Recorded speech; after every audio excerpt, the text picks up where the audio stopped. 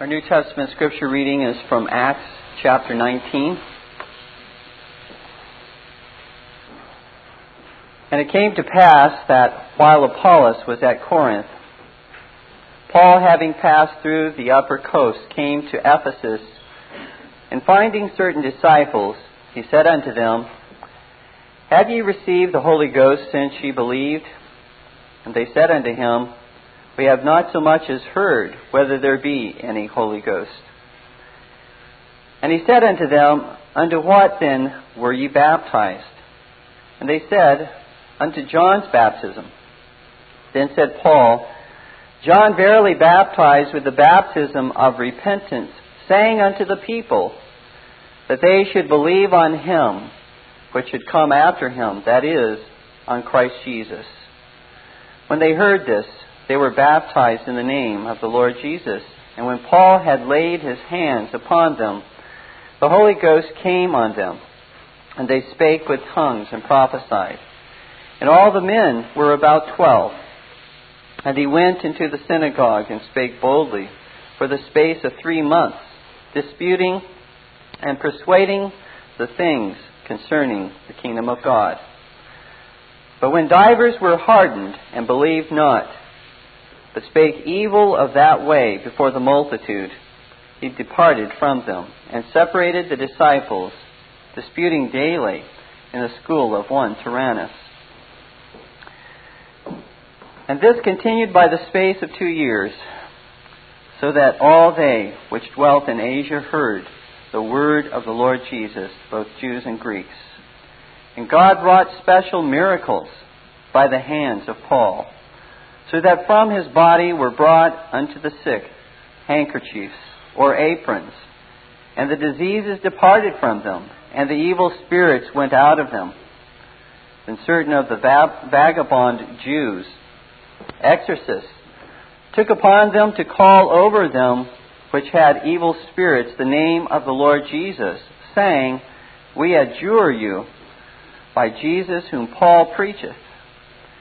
And there were 7 sons of one Sceva, a Jew, and chief of the priests, which did so. And the evil spirit answered and said, Jesus I know, and Paul I know, but who are ye? And the man in whom the evil spirit was leaped on them, and overcame them, and prevailed against them, so that they fled out of that house naked and wounded. And this was known to all the Jews and Greeks also dwelling at Ephesus. And fear fell on them all, and the name of the Lord Jesus was magnified.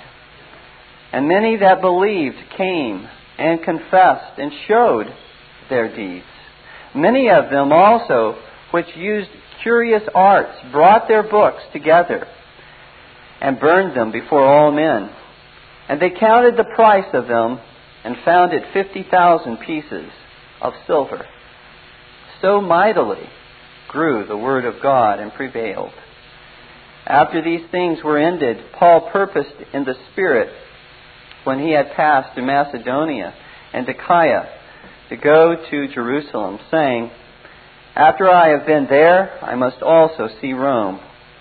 So he sent into Macedonia 2 of them that ministered unto him, Timotheus and Erastus, but he himself stayed in Asia for a season. And the same time there arose no small stir about that way. For a certain man named Demetrius, a silversmith, which made silver shrines of Diana, brought no small gain unto the craftsmen, whom he called together with the workmen of like occupation, and said, Sirs, ye know that by this craft we have our wealth. Moreover, ye see and hear that not alone at Ephesus, but almost throughout all Asia, this Paul hath persuaded and turned away much people, saying that they be no gods, which are made with hands, so that not only this our craft is in danger to be set at naught, but also that the temple of the great goddess Diana should be despised, and her magnificence should be destroyed, whom all Asia and the world worshipeth. And when they heard these sayings, they were full of wrath, and cried out, saying, Great is Diana of the Ephesians. And the whole city was filled with confusion. And having caught Gaius and Aristarchus, men of Macedonia, Paul's companions in travel, they rushed with one accord into the theater. And when Paul would have entered in unto the people, the disciples suffered him not. And certain of the chief of Asia, which were his friends, sent unto him, desiring him that he would not adventure himself into the theater. Some therefore cried one thing, and some another. For the assembly was confused, and the more part knew not wherefore they were come together. And they drew Alexander out of the multitude, the Jews putting him forward. And Alexander beckoned with the hand, and would have made his defense unto the people. But when they knew that he was a Jew, all with one voice, about the space of 2 hours, cried out, Great is Diana of the Ephesians. And when the town clerk had appeased the people, he said, Ye men of Ephesus, what man is there that knoweth not how that the city of the Ephesians is a worshipper of the great goddess Diana, and of the image which fell down from Jupiter? Seeing then that these things cannot be spoken against, ye ought to be quiet, and to do nothing rashly.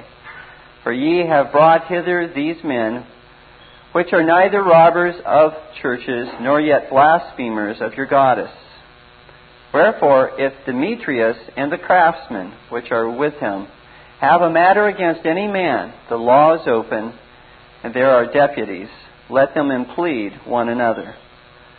But if ye inquire anything concerning other matters, it shall be determined in a lawful assembly.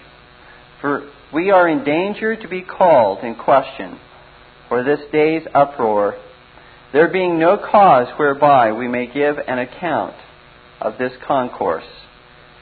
And when he had thus spoken, he dismissed the assembly.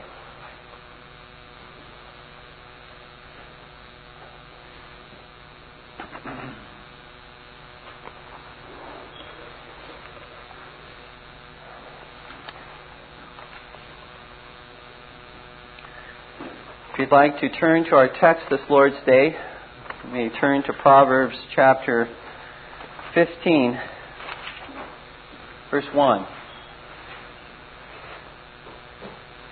where it says, A soft answer turneth away wrath, but grievous words stir up anger.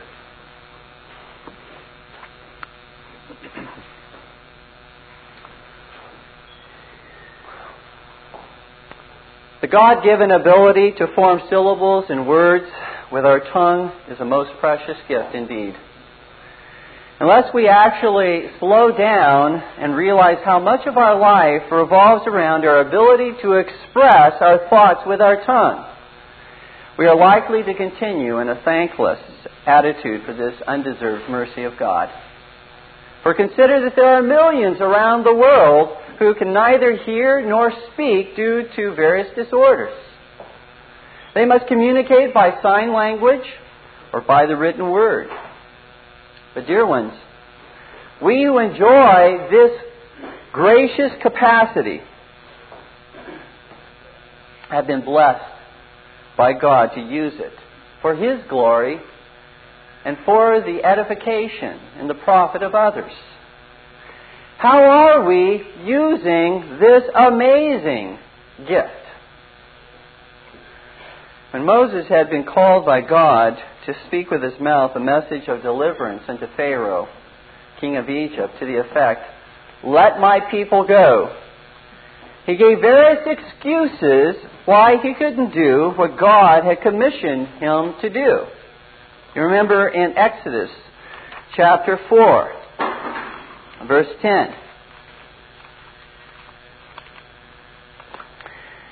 How Moses said, "O my Lord, I am not eloquent, neither heretofore nor since thou hast spoken unto thy servant, but I am slow of speech and of a slow tongue.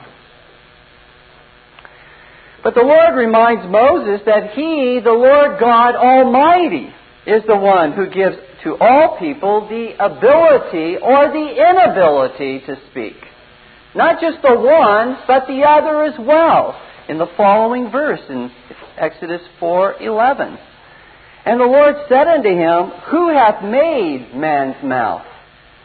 Or who maketh the dumb, or deaf, or the seeing, or the blind? Have not I, the Lord? Dear ones, when is the last time you sincerely poured out your heart in gratitude to God for His abundant mercy to use your tongue to express your thoughts and desires to others? Today would be a good time to do so. Dear ones, as the eyes are said to be the mirror of the soul, so is the tongue said to be the interpreter of the soul. If there is godliness or ungodliness in the heart, it will be known and discovered by the tongue. If there be a love of Christ, a love of one's neighbor, a love of holiness, or a love of God's truth in the soul of a man, it will be found upon the tongue. Or likewise, if there be a love of greed, a love of pride, a love of lust, the cherishing of a grudge within, an embracing of retaliation against others, or a nursing of a lie, that too the tongue will discover and will make known. For, as the Lord Jesus so truly taught, out of the abundance of the heart the mouth speaketh. Matthew 12:34. If you want to know what is truly important to a person, simply listen to that which he or she talks about most. You'll find out what is really important and significant to that person. The very depths of a man's soul are revealed and interpreted by the man's tongue. What is your tongue, dear ones, telling others about you as to what is most important in your life? The latest movie or song? A hobby or entertainment?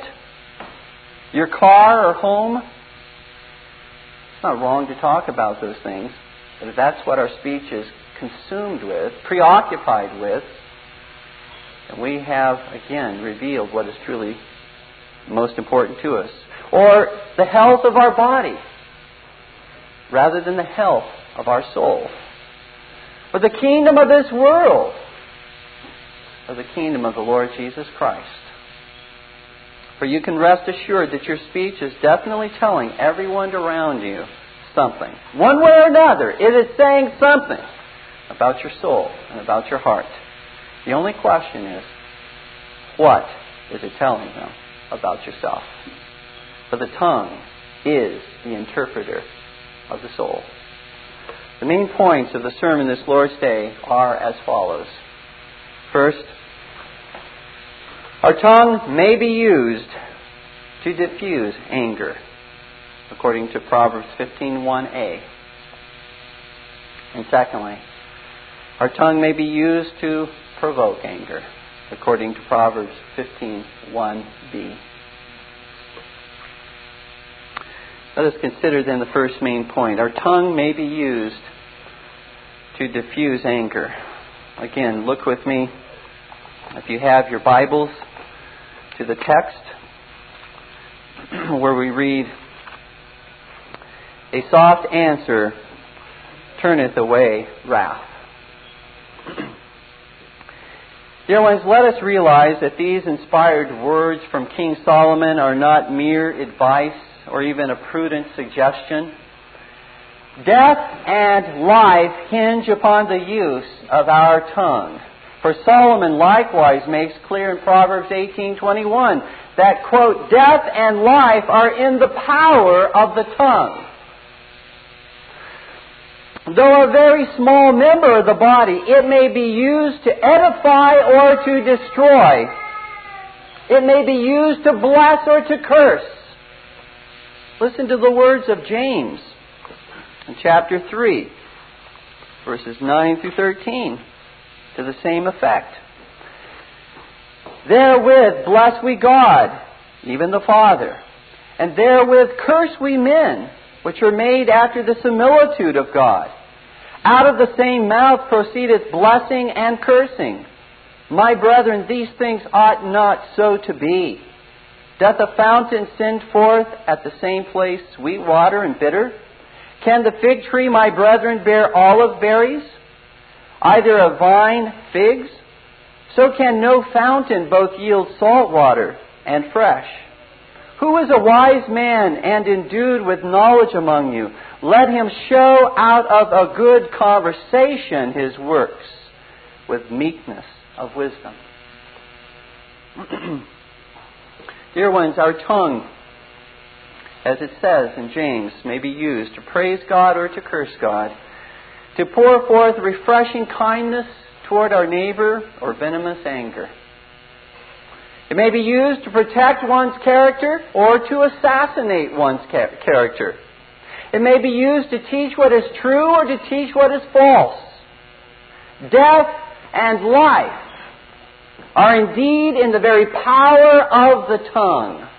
Solomon knew what he was talking about.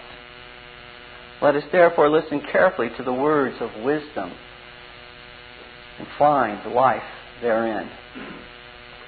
First line of Proverbs 15:1 tells us that a soft or gentle response will generally have the effect of turning back the anger in others, so that anger does an about-face rather than an in-your-face. A gentle response tends more to disarm the aggressor. It tends to suffocate, if you will, the anger, so that it cannot breathe out its fiery threats. For it is very difficult, if you've never noticed this, pay attention to this. It's very difficult to fight with someone who doesn't want to fight. Who doesn't want to fight back with the same vengeful anger. It is more difficult to fight with someone who does not want to fight than with one who does. In fact, a soft answer is a greater shock to the system than a glass of cold water in the face. Consider some of the biblical examples of soft answers. Subduing the mighty Goliath of anger with a smooth stone of kindness and gentleness.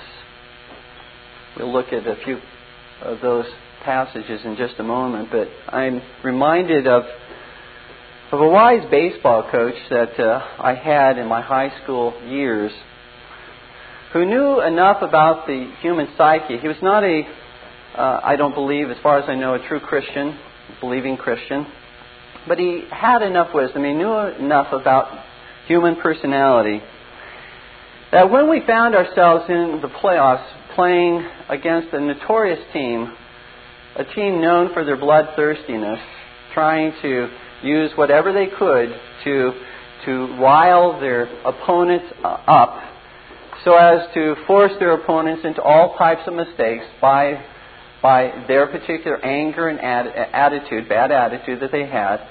I remember this coach telling us, as we prepared in the dugout to go onto the field for that game, he said, "Gentlemen, I want you to go out into KWK.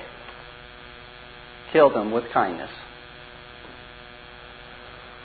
Disarm them. Because their whole attempt and their whole reason for acting this way is to throw you off of your game.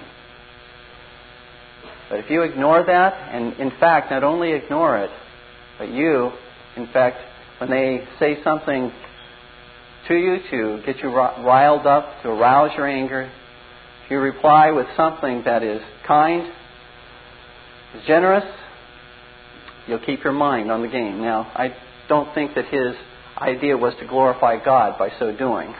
So therefore it wasn't a good work. It wasn't intended to glorify God.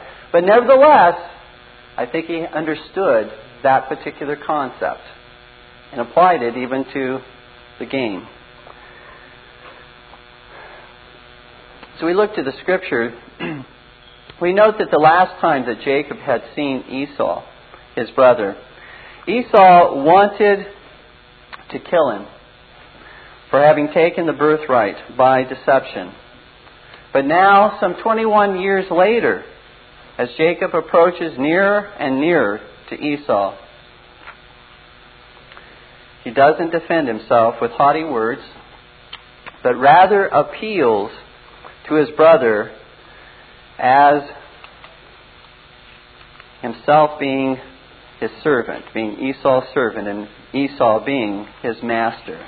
Look with me, if you have your Bibles, or write down the passages that we'll look at now.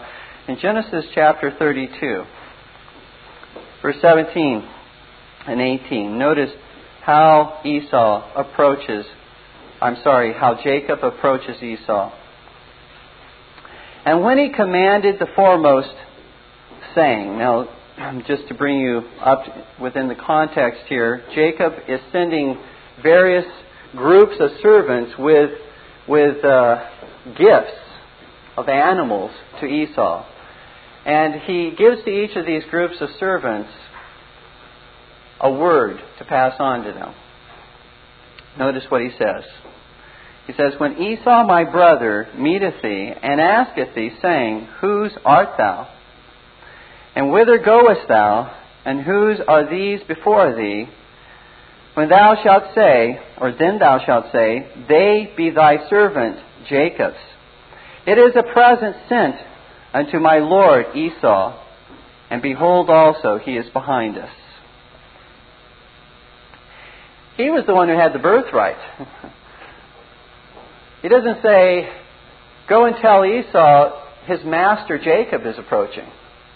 But rather, he says, go and tell my master Esau that his servant Jacob is approaching. He tries to diffuse the anger of Esau rather than provoke the anger of Esau. And in verse 4 of chapter 33, note the result. And Esau ran to meet him and embraced him and fell on his neck and kissed him, and they wept. Isn't that a much better outcome? Reconciliation. Jacob was a peacemaker. That was what he sought, was peace with his brother. He knew what he needed to do in order to reach that particular peace. Furthermore, we see David's response to King Saul in 1 Samuel chapter 24. Verse 8.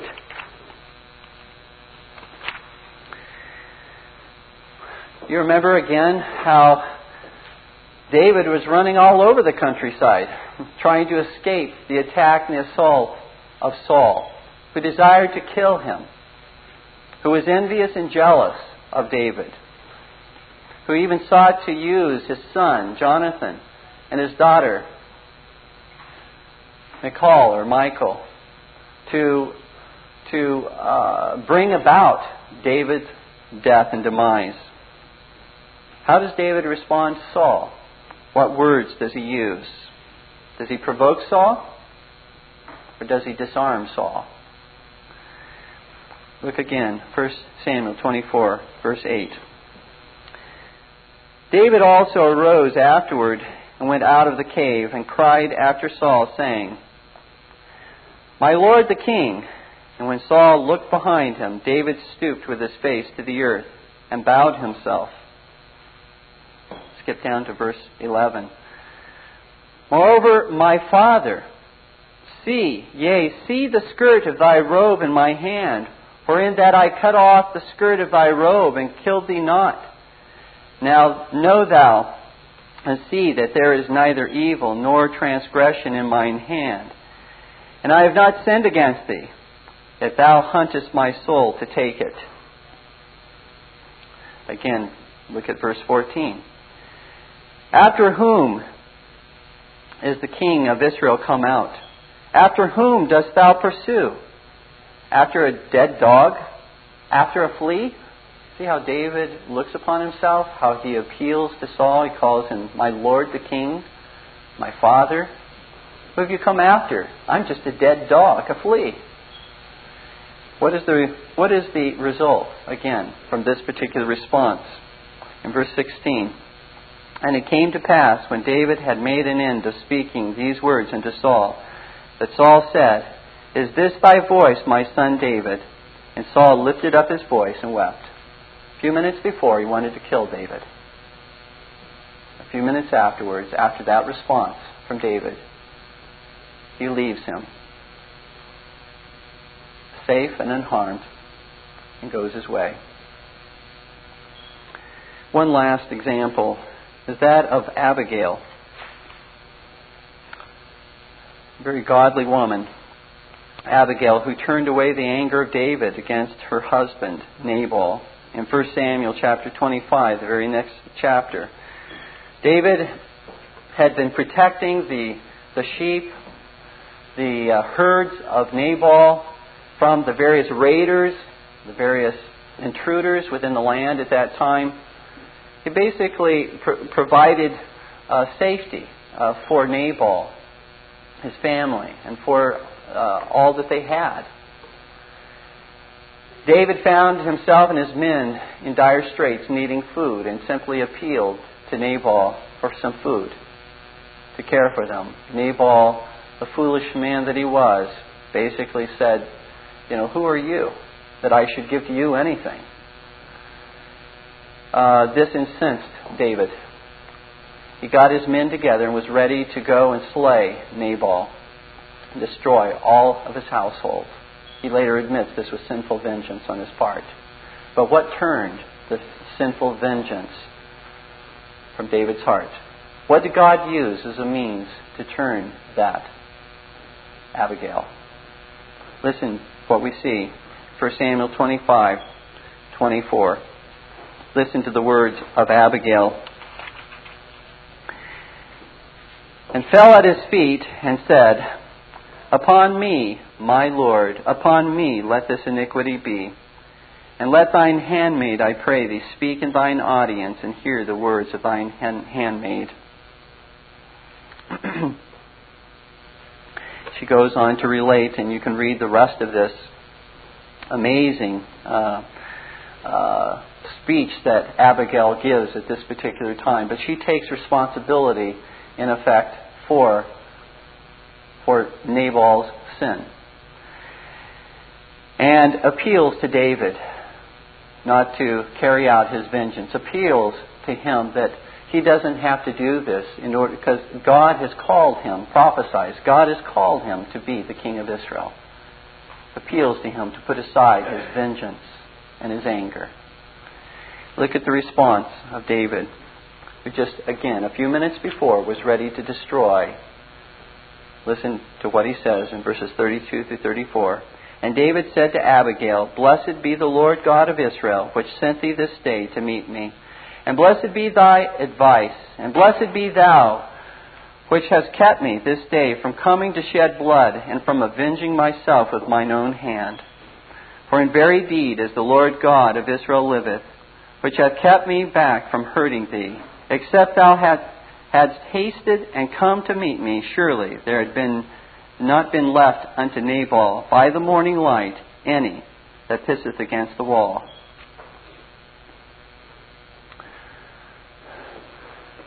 Dear ones, the one who turns away the wrath of others by a gentle response ought not to be viewed here as a weak and cowardly person who simply becomes the doormat upon which everyone wipes their feet. To the contrary, here is one in whom true strength resides. It is easy simply to allow our emotions to rule over us in biting back with the same anger with which we were bitten. It is our sinful nature, in fact, to do so. Where's the strength of character or the fruit of the Holy Spirit in that kind of a response. That is simply fulfilling the lust of our flesh. However, when one can harness by God's grace his emotions and offer a gentle, disarming, diffusing answer or response with the intention of diffusing that short-fused bomb that is ready to explode, such a one actually demonstrates a tongue that is under the powerful control of the Holy Spirit of God. You see, that is the grace that is spoken of in Galatians 5:22, temperance or self-control. That is what is to be in control of one's tongue by the Holy Spirit, so as to always, in the various circumstances and situations that arise, to use it to glorify God and to be of profit to our neighbor. A tongue that lashes back like a whip is out of control. But a tongue that is seasoned with grace is in control.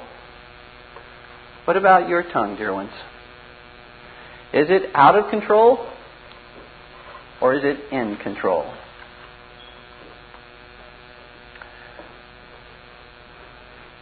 Also, we note that the sin that prevents us from even desiring, let alone offering, a soft answer is our pride. For it is our pride which has been offended by the way that one has angrily spoken to us that causes us to want to retaliate with a harsh and grievous response rather than with a soft answer. How dare he or she talk to me in that way? Or with those particular words of anger, or those painful words. How dare he or she do that? That's pride. Let's call it what it is. That is pride within us. And so our pride, therefore, seeks its pound of flesh. And a war of words, or perhaps even worse, a war of violence, ensues with painful wounds suffered by all who witness it. However, dear ones, if we would but subdue the pride by looking to the death of Jesus Christ, where our pride was nailed to the cross, and Christ died upon the cross, He not only has forgiven the sin of our pride, but He has given us power through His death to overcome our pride. Not perfectly, but when we see pride raise its ugly head, we have the grace through the power of Jesus Christ's death to overcome that pride in our lives, so that it does not continue to manifest itself as if it were not upon a leash, as if it were just roaming free out there and able to do whatever it wants to do in our lives. Jesus has not died, dear ones, in order that we might be free to sin, but that we might be free not to sin and to overcome the sin in our lives. But we not only, dear ones, take off the pride through the means I've just given to you. We replace the pride with the love of Christ, which is not easily provoked, according to 1 Corinthians 13:5. Love is not easily provoked. And a love which suffers long with the short fuses of others. You see, dear ones, Christ will then begin to tame our tongue and to make it an instrument of healing rather than a weapon of mass destruction. What do you want your tongue to be? An instrument of healing or a weapon of mass destruction? It begins with your desire. It begins in your heart. What do you want? What do you really plead and earnestly seek for God to do with your tongue? If we give way to a sinful anger when we are reviled, we acknowledge we are not, at that point in time, certainly trusting in the Lord, but rather trusting in our own strength and in our own resources to get the job done. We're not looking to Christ. We've taken our eyes off of the Lord. And whenever we do that, we can almost be guaranteed that all of our efforts in the flesh are doomed to failure. They will not accomplish reconciliation. They will not accomplish peace. We're not being a peacemaker at that point. We are being a peace destroyer. Now, I do want to make it clear that there are times in which the tongue may be used to show righteous anger, righteous indignation. Ephesians chapter 4, verse 26 does say, and we affirm, "Be ye angry and sin not." Be ye angry and sin not. It is indeed possible for God to use even our anger in a godly manner for His glory and for the good of others.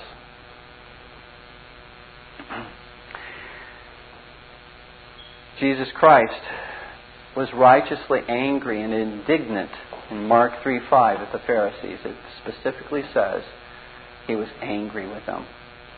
Not sinfully angry, righteously angry. However, this is quite different from letting someone have it because they've stomped all over us. A righteous anger does not seek to destroy, but seeks to see repentance and reconciliation as the goal. A righteous anger is not motivated by selfish pride that has been hurt and offended, but is rather motivated by a holy and merciful God that has been offended. A righteous anger loves what God loves and hates what God hates, and is righteously angry with his own sins first. A righteous anger is not out of control, but is in control of both words and actions. Dear ones, let us not so easily dismiss our anger as righteous indignation without carefully evaluating our motives, our actions, and our consequences of those actions. Well, let us now move from how the tongue may be used to diffuse anger to how it may be used to provoke anger. Our second main point. Our tongue may be used to provoke anger according to Proverbs chapter 15 and the last part of that verse where it says, that is verse 1, "But grievous words stir up anger. A soft answer turneth away wrath, but grievous words stir up anger." The second line in Proverbs 15:1 simply affirms what is the natural response of sinful men. That is, to utter grievous or harsh words, which only tend to fuel the anger of others all the more. In this case, the bomb in a person is already ticking. You can hear it and you can see it. But rather than acting like a bomb squad and dismantling the bomb, we act more like terrorists and pushing the button that sets the bomb off. And then we wonder, what happened? We scratch our heads in utter amazement when we contributed to setting the bomb off. Yes, the hostile anger or bitter words of another who comes at us may not be excused. It is sin for anyone to act in such a manner. But our provocation in pushing the right buttons, with perhaps even a smile, a sanctimonious smile on our faces, also makes us a party to his further anger. As I said, we may not shout, we may not yell, we may not scream, but our calculated response to push buttons that provoke the other party are not a soft or gentle answer in such a case. We're trying to get a response from that person. We may say what we say softly. We may say it gently. That is not a soft or gentle response that is spoken of here in the Scripture, if we seek to push someone else's buttons just to see the bomb go off. Let us consider once again some of the biblical examples of how the tongue may sinfully provoke others to anger. The words of Saul. King Saul provoked Jonathan, his son, to a fierce anger in 1 Samuel chapter 20. When he sought to get information from Jonathan so that he might know where David was, so that he might again slay David, Saul was so upset with Jonathan that he says, and we read these words in 1 Samuel 20:30, "Then Saul's anger was kindled against Jonathan, and he said unto him, Thou son of the perverse, rebellious woman, do not I know that thou hast chosen the son of Jesse to thine own confusion, and unto the confusion of thy mother's nakedness?"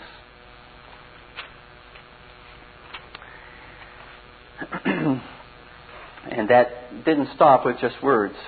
We read in verse 33, "And Saul cast a javelin at him to smite him, whereby Jonathan knew that it was determined of his father to slay David." What kind of a response did that have in Jonathan? Verse 34, "So Jonathan arose from the table in fierce anger, and did eat no meat the second day of the month, for he was grieved for David, because his father had done him shame." This was how a father provoked a son to anger and wrath. We actually find in the New Testament, in Ephesians chapter 6, verse 4, these words, "And ye fathers," and I'm sure this applies to mothers as well, "provoke not your children to wrath, but bring them up in the nurture and admonition of the Lord." Don't do that, parents, which you know will push the buttons of your children just to see or get a response from them. Don't try to explode the bomb. Try to dismantle and diffuse the bomb. Take not delight that you have, as parents, as spouses, won the battle because the other one exploded, though you were a party to the explosion that went on. That is mere self-righteousness within us when we do so. We must study, dear ones, therefore. We must pray for wisdom, how we can diffuse situations, rather than how we can provoke others to wrath and to anger. And what about the words of Rehoboam, the son of Solomon, the very king who wrote this proverb that we're now studying? "A gentle answer turneth away wrath, but grievous words stir up anger." Well, apparently that wisdom was not passed on to Solomon's son Rehoboam. For we read in 1 Kings chapter 12, when Rehoboam came to the throne, the northern kingdom, the 10 tribes of Israel, came and pleaded with Rehoboam to make their burden lighter. That they had been under such a hardship by way of taxation and labor under Solomon. They pleaded with Rehoboam, "Make our load lighter. Relieve some of the burdens that we are presently under." Rehoboam went and sought the counsel of the aged, of the sage elders who served under his father Solomon. And they said, "Do that. Simply go and tell them that I will relieve. I will lift the burden that weighs so heavily upon you." And then he went and sought the counsel of his own peers, the young men who were his counselors. And they said, give them a harsh response. Tell them that if they thought it was bad under Solomon, you haven't seen anything yet. What's going to happen under my rule and reign. Then they will know who's boss. Well, he followed the advice of the younger men. In 1 Kings chapter 12, listen to what he says. 1 Kings 12:12. So Jeroboam and all the people came to Rehoboam the third day, as the king had appointed, saying, come to me again the third day. And the king answered the people roughly, and for Father also chastise you with whips, but I will chastise you with scorpions. What was the response of the people? Did they submit? They say, that's the man we want to follow. No, verse 16. So when all Israel saw that the king hearkened not unto them, the people answered the king, saying, what portion have we in David? Neither have we inheritance in the son of Jesse. To your tents, O Israel. Now see to thine own house, David. So Israel departed unto their tents. A great schism did ensue from these harsh words. But I have some questions now to ask. Are we responsible for the further wrath and anger of others if we should sincerely seek to win them over by our gentle words? If they still get angry, are we responsible for that? No. Absolutely not, for in such a case either our very silence or the truth which we proclaim and defend may so incite others that they reveal their own hardness of heart and their own obstinacy of will in closing their ears to the truth and in laying into us with words and deeds, as they did with Christ, as the Jews did with Stephen.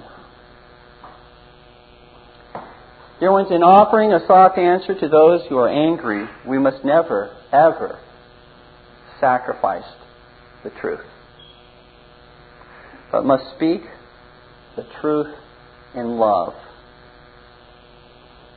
Not in a selfish anger, and not in bitterness of spirit, but speak the truth in love.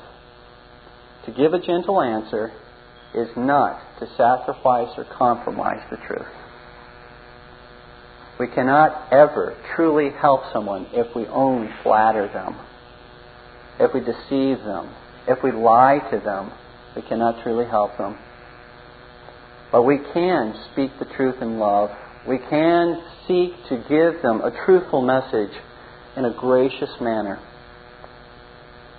And we can ask God to grant us all wisdom and meekness to do so. Another question.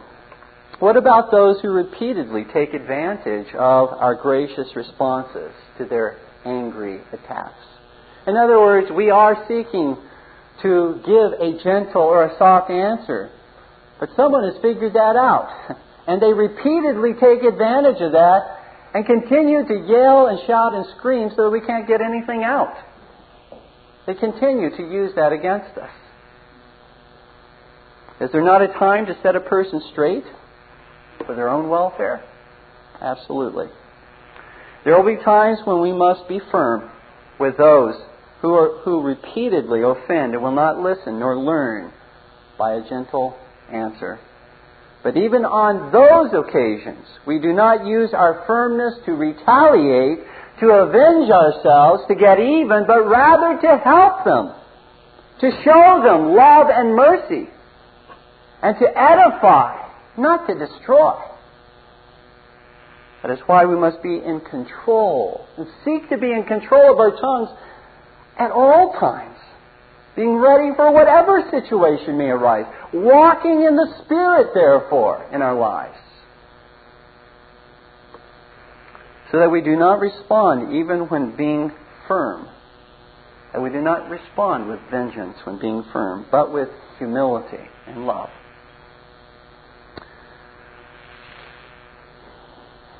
A third question. How do we prevent? What are some practical ways in which we can prevent our own harsh response when we are attacked with arrows from the tongue of another, which have hit the target in our very hearts, and we are in pain and agony at what has been said to us? We are hurting. What can we do practically? Well, this may sound a little trite and silly, something we'd say to our children. We stop, look, and listen before we respond. Before we say anything, we stop, look, and listen. First of all, stop your mouth and say nothing until the anger of the other has finished erupting. In most ordinary situations, if you absolutely believe in that situation you're not going to be able to get a word in edgewise, there may be the occasion in which you have to say, unless you're willing to stop fuming and fomenting like a volcano here, so that we can talk reasonably about what you're angry about, I'm going to hang up the phone and we can talk at a time when you have settled down.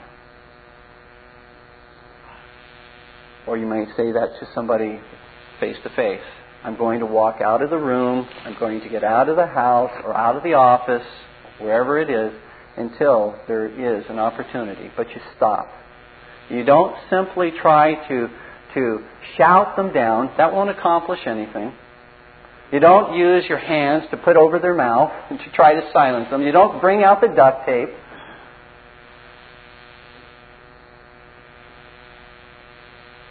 Ask the Lord to give you a quiet and peaceful heart, even in the midst of a battle and a war. Call upon the Lord even to use that trial for His glory and for the good of all those involved.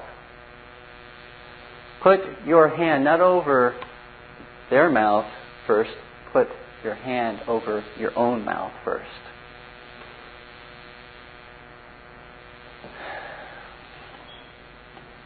For once, dear ones, the words have left your mouth, they're very, very difficult to retrieve. How many times have we uttered in anger something that we have lived to regret? Yes, our words may be forgiven even if they do come out of our mouth. We can go to God, we can sincerely seek His forgiveness, and we can even receive the forgiveness of those we've offended. But it may be that the memory of those is not immediately stricken from the mind and the heart of those we have offended with those awful words. And that's why it's so important to simply stop and put your hand over your mouth in such a situation. You see, God has given us 2 bars to keep in angry words: our teeth and our lips. So close your mouth tightly. Seal them both. Count to 100 if necessary, but stop your own flow of words. It's hard to fight with someone who doesn't want to fight with you.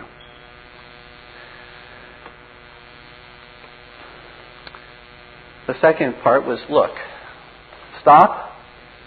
Now look. Look in faith to Jesus Christ, who was on the receiving end of many angry words and who did not respond in like manner. Look to Christ, who has not repaid you, dear ones, for all your angry words spoken against Him and against others, but has mercifully forgiven you and had pity upon you. Look to Christ, who freely suffered the eternal anger of God against you in order that He might show you His eternal mercy. Consider that you are no more deserving of Christ's mercy than He is of your mercy and pity, who has offended you. And then look inside of yourself and reflect to yourself, who do I think that I am, that I do not need this dose of anger for my own sanctification? Does that not stretch you when somebody yells and shouts and screams at you? Does that not cause you to fall upon the mercy of God to help you to respond in godly manner? God intends it for your sanctification. Look inside of yourself and say, I am suffering. If in fact you are suffering for righteousness and truth, say, I am suffering with Christ. I'm no better than Christ. It was done to Christ, my master. It will be done to me, his student. The third point was listen. Stop. Look. Now listen. Listen to the Word of God and seeking to diffuse the bomb rather than to explode the bomb. A soft answer. This is what the Word of God says. A soft answer turneth away wrath, but grievous words stir up anger. Proverbs 15:1. Proverbs 18:19. A brother offended is harder to be won than a strong city. If that's true of a brother, how much more true it is of a casual acquaintance or even of an enemy. And then from James chapter 1, verses 19 and 20. Wherefore, my beloved brethren, let every man be swift to hear, slow to speak, slow to wrath, for the wrath of man worketh not the righteousness of God. Listen carefully to the words of the one who is angry with you. Even though they are venting, don't turn off unless, again, this looks like a hopeless situation. Don't turn off or tune out as to what they are saying. Listen to see whether there is any truth at all in what they are saying, even if they are saying it in the wrong manner.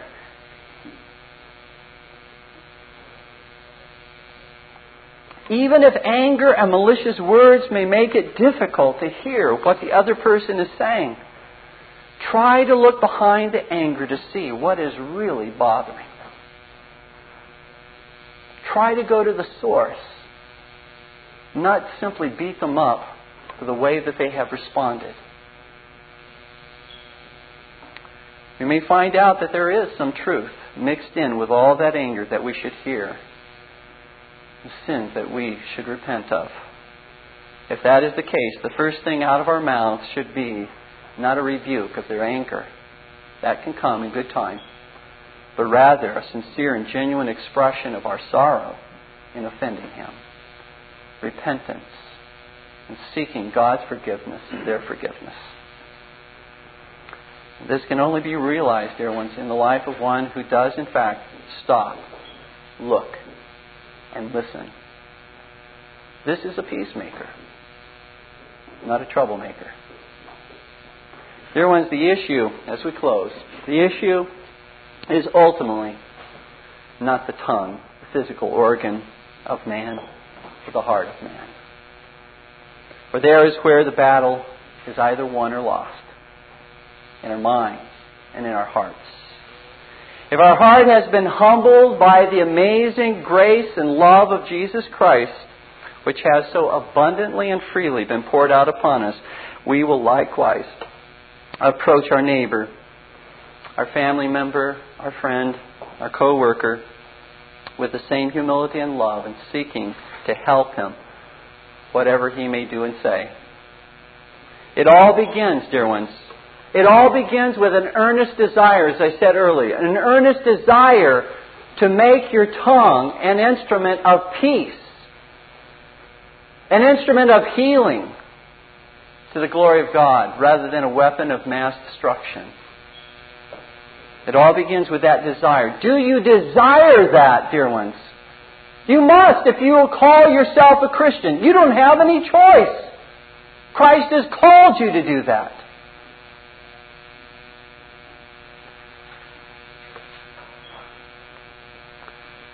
If that is your desire, you must realize that self-control is not a grace which you can earn or deserve any more than forgiveness of sins. It is a grace that is freely bestowed upon you through Jesus Christ, who has already purchased it through His death and His resurrection. You don't have to cut yourself. You don't have to cry and weep. You don't have to crawl on your knees for hundreds of yards to obtain the grace of self-control. You need to desire it earnestly and sincerely. You need to believe that Jesus has already purchased that grace for you. You need, therefore, to receive it personally and say, Lord, I believe this grace has been purchased for me. I receive this grace. And you need, by God's grace, to begin to apply it daily in your life, in every situation, beginning the day by asking God to set a watch over your tongue, that God would give you wisdom in how to use your words this day to His glory, and ending the day by reflecting back over how you did use your tongue. Did you simply utter a bunch of foolishness today? Or did you express knowledge? Did you cheer the heart of someone with the intent of helping and assisting them? Or, again, is what comes out of your mouth or mine more like a volcano? It just simply erupts, whether anger, whether foolishness, whatever it is. Remember that this grace is yours in Jesus Christ. It belongs to you as much as your forgiveness of sin. Dear ones, our religion without this grace is absolutely worthless and vain. Listen to what James says in James 1:26. If any man among you seem to be religious, and bridleth not his tongue, but deceiveth his own heart, this man's religion is vain. Let us stand together in prayer.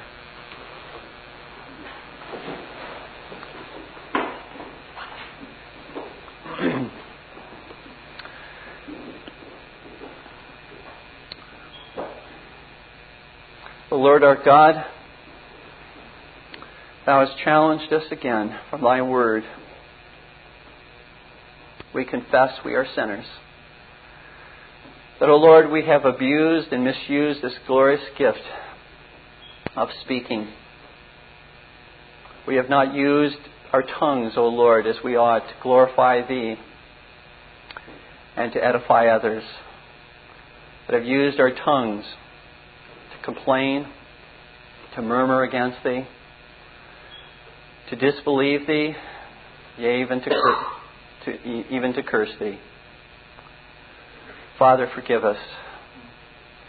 We have used our tongues, O Lord, to spread gossip, to foment foolishness of things that we think we know. We have used our tongues, O Lord, to assassinate the character of others, rather than to seek to protect the good name and reputation of others. Lord, we have used our tongues to deceive and to lie. We've used our tongues to retaliate.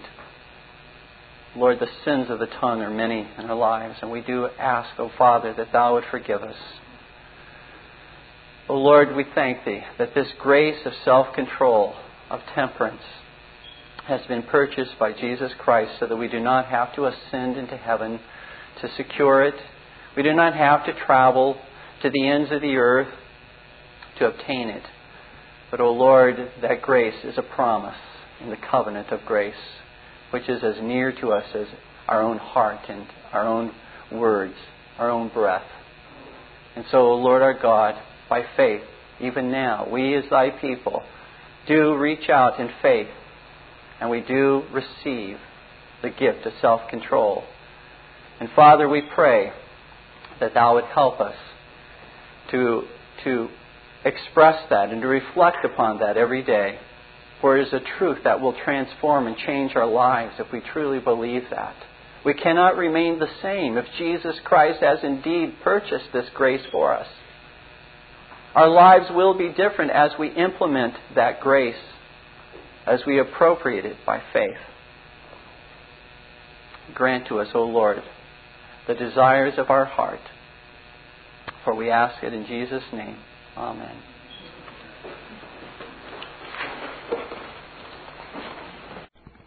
This Reformation audio track is a production of Still Waters Revival Books.